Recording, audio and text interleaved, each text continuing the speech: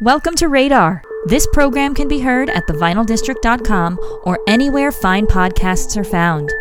Here is your host, Evan Toth. Pete Krebs is a musical chameleon. It was the 1990s when his career began in the band Hazel, which was a very popular alternative rock and roll group on Sub Pop Records. In those days, Krebs even formed a friendship and musical partnership with indie rock hero and legend Elliott Smith.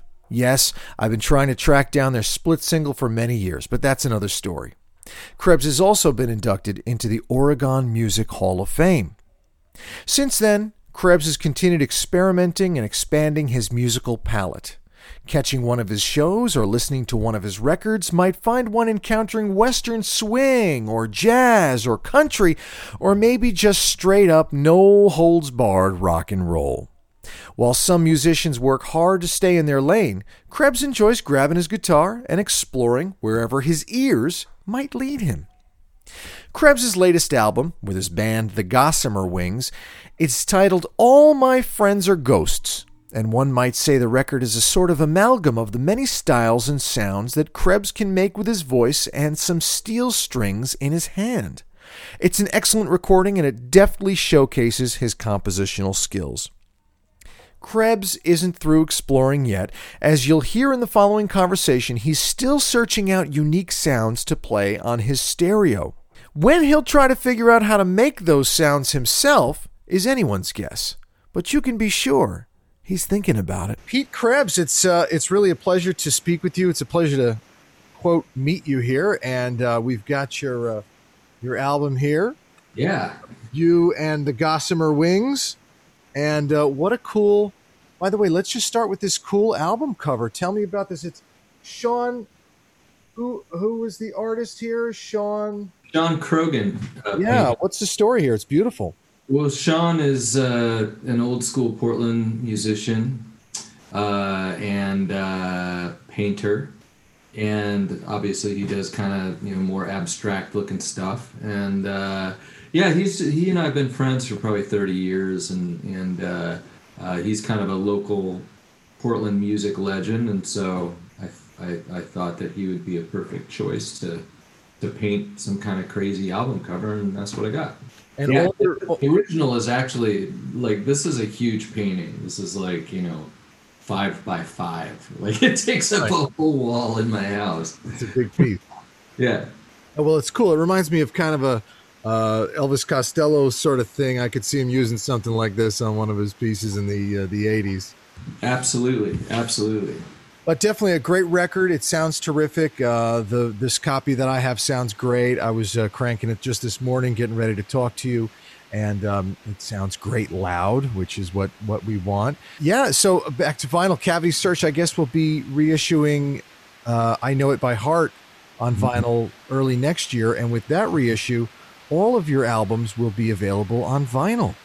Yes, which is really great because originally, of course, they weren't released on vinyl. I did a few 45s, but beyond that, everything was released on CD. So it's really cool to hear this stuff on vinyl because it sounds so much better to me, to my ears. It's like new.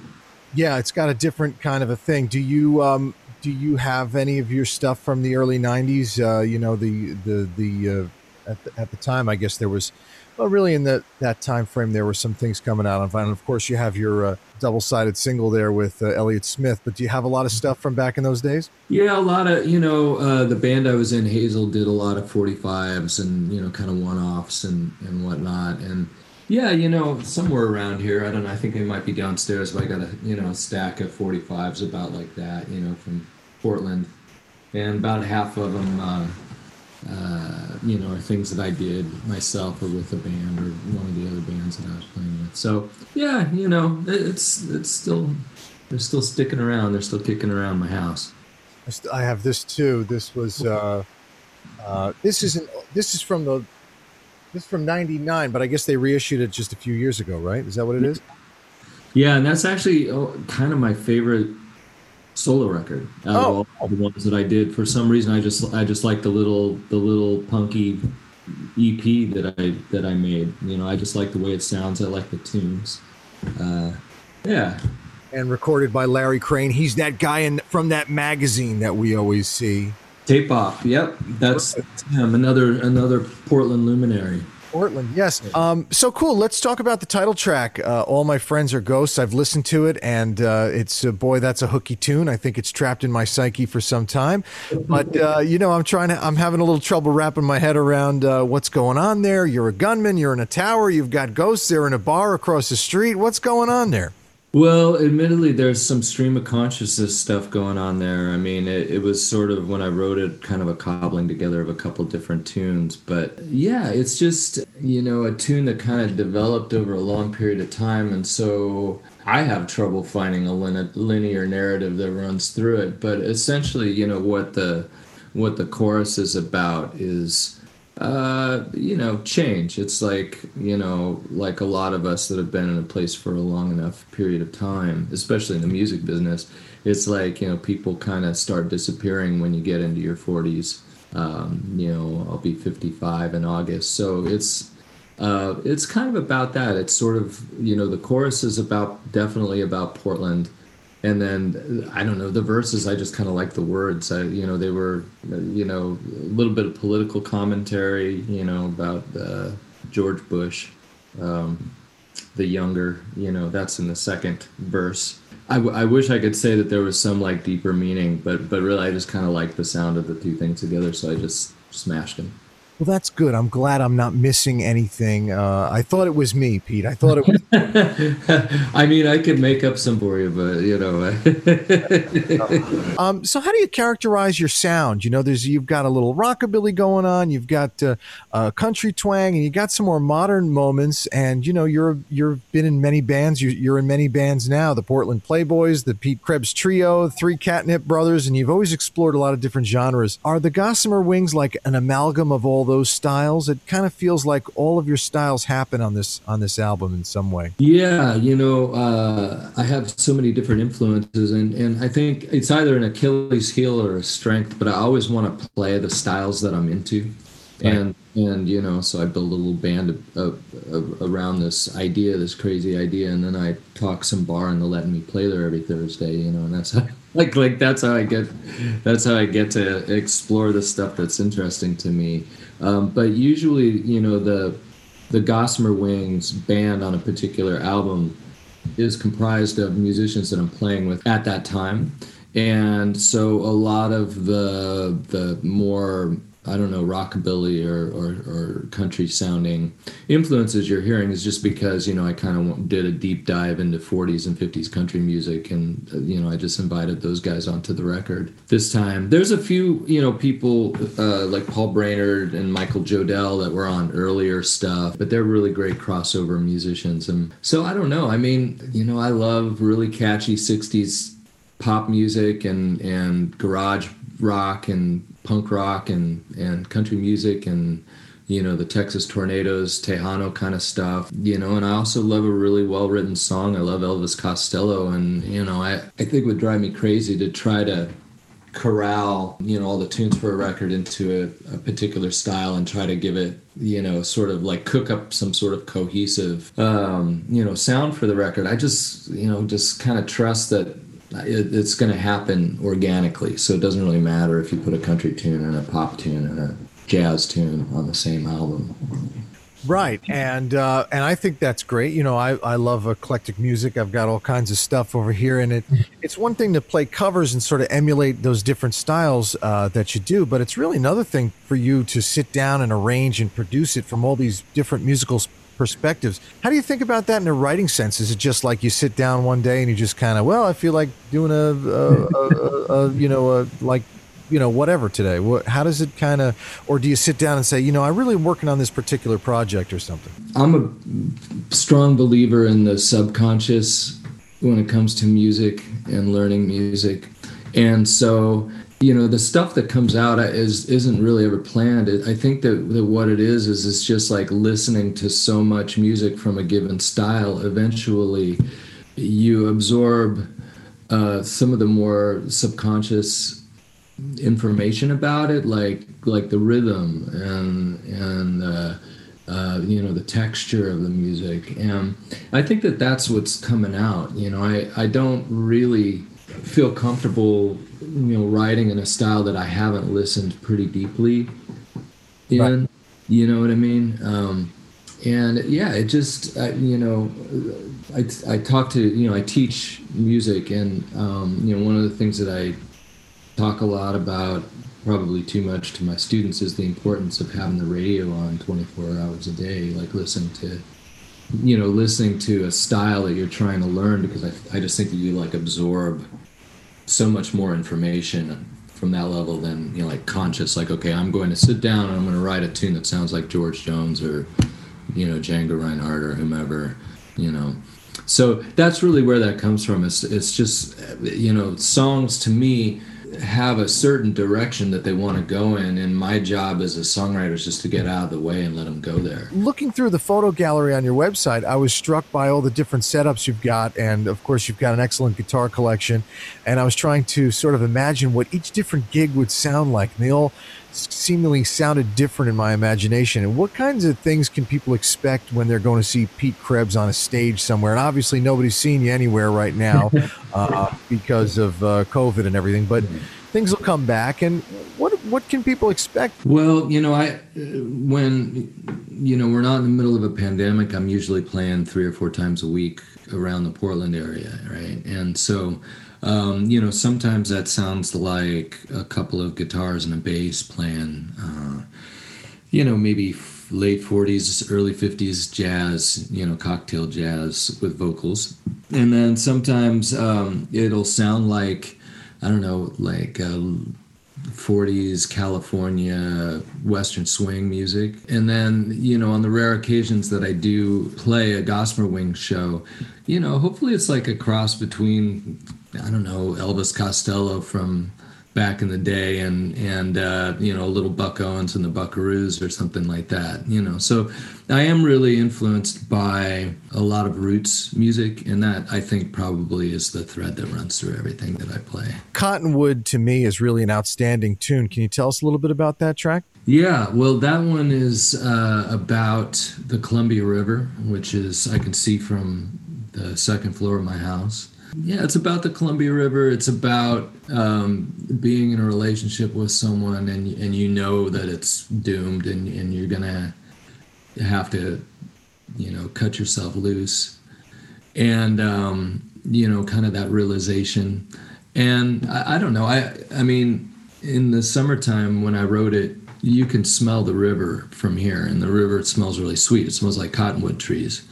And if the wind is just right, it's the most lovely smell. And I think, when I was writing the tune, when I was kind of meditating on this subject, that's what I was experiencing when I was writing it on my front porch. So that's how that came around. Sound and Fury is another one of my favorites on the album. What's that little, you got a little audio snippet in the beginning there? Oh, God, I don't remember what that is. I always like to have weird stuff from the studio somewhere on a record, and I've done that on a few other albums, where it's just like a little snip where it's like, the engineer just happened to catch me, saying some dumb thing on the mic, and I don't know. I just always try to throw something like that in. So that's really what that is. Well, it sounded very profound, Pete, I thought, this is an old recording of his grandfather that he's had since 1975, and he's finally putting it on this. That's what I thought the story was going to be, Pete. Yeah, I wish I could. Once again, I'm disappointing you, man. It was honestly just sort of probably this thing that I talked the engineer into doing at the last minute. It's like, that sounds pretty funny. Let's put that on there, So he did. Tell me a little bit about the process of recording the album. As I said, you seem to have a great guitar collection. You've got a good ear for vintage sound and catching things naturally and authentically, it sounds like. How did you sort of craft the sonic footprint of this record? Well, we recorded about a mile from here at my friend John Neufeldt's house in his living room, basically. And then we did the vocals upstairs in a closet.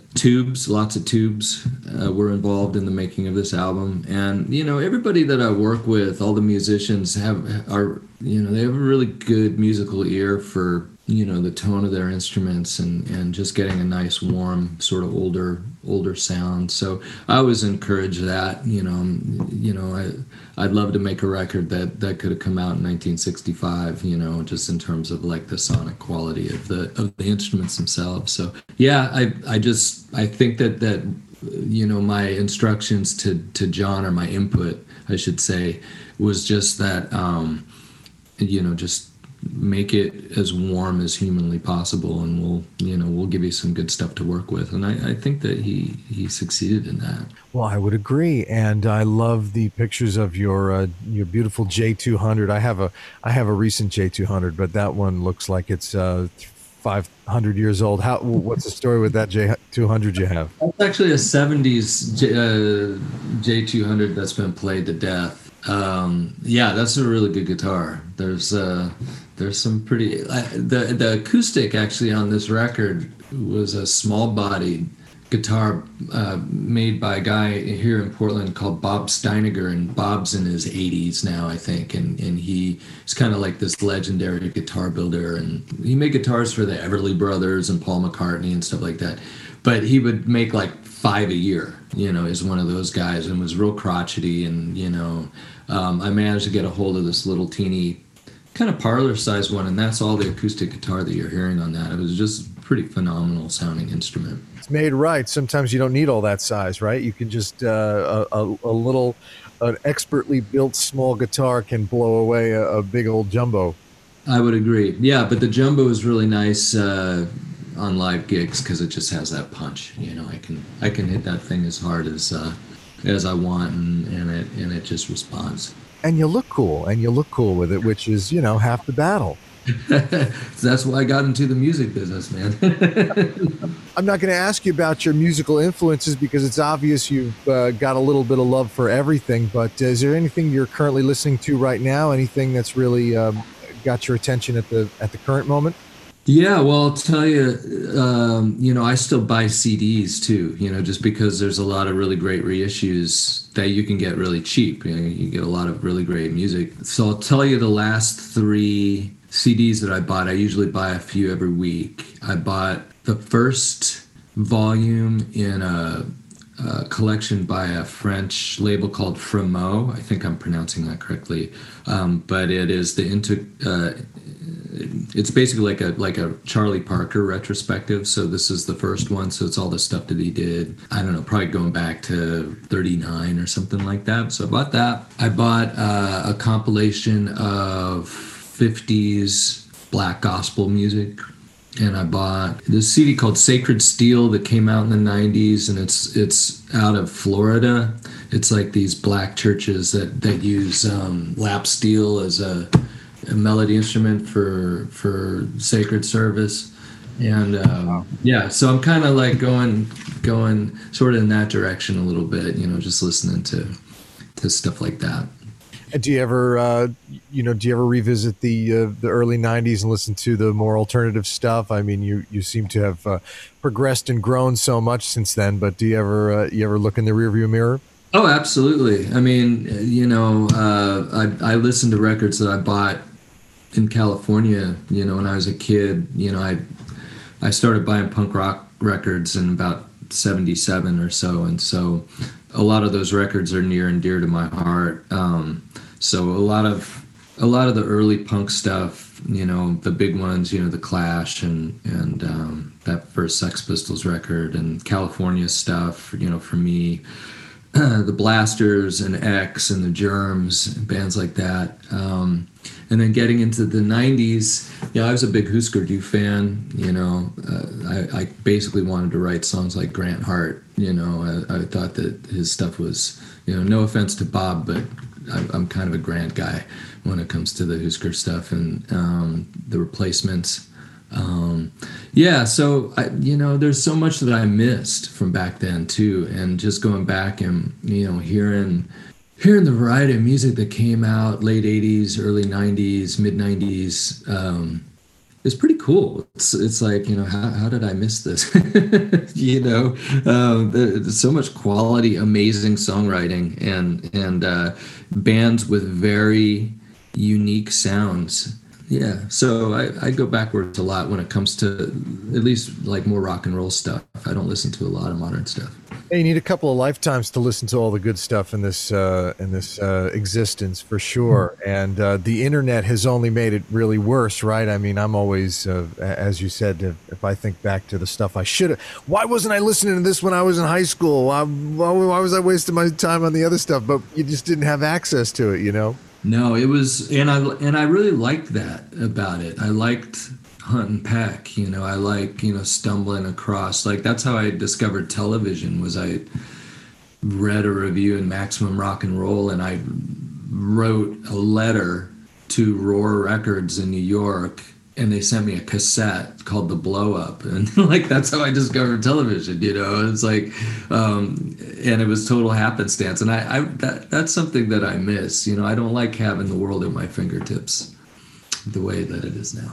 It's true. I like that too. I like the serendipitous nature of kind of stumbling on stuff in record stores, or not even record stores, even like thrift stores and, stuff like that.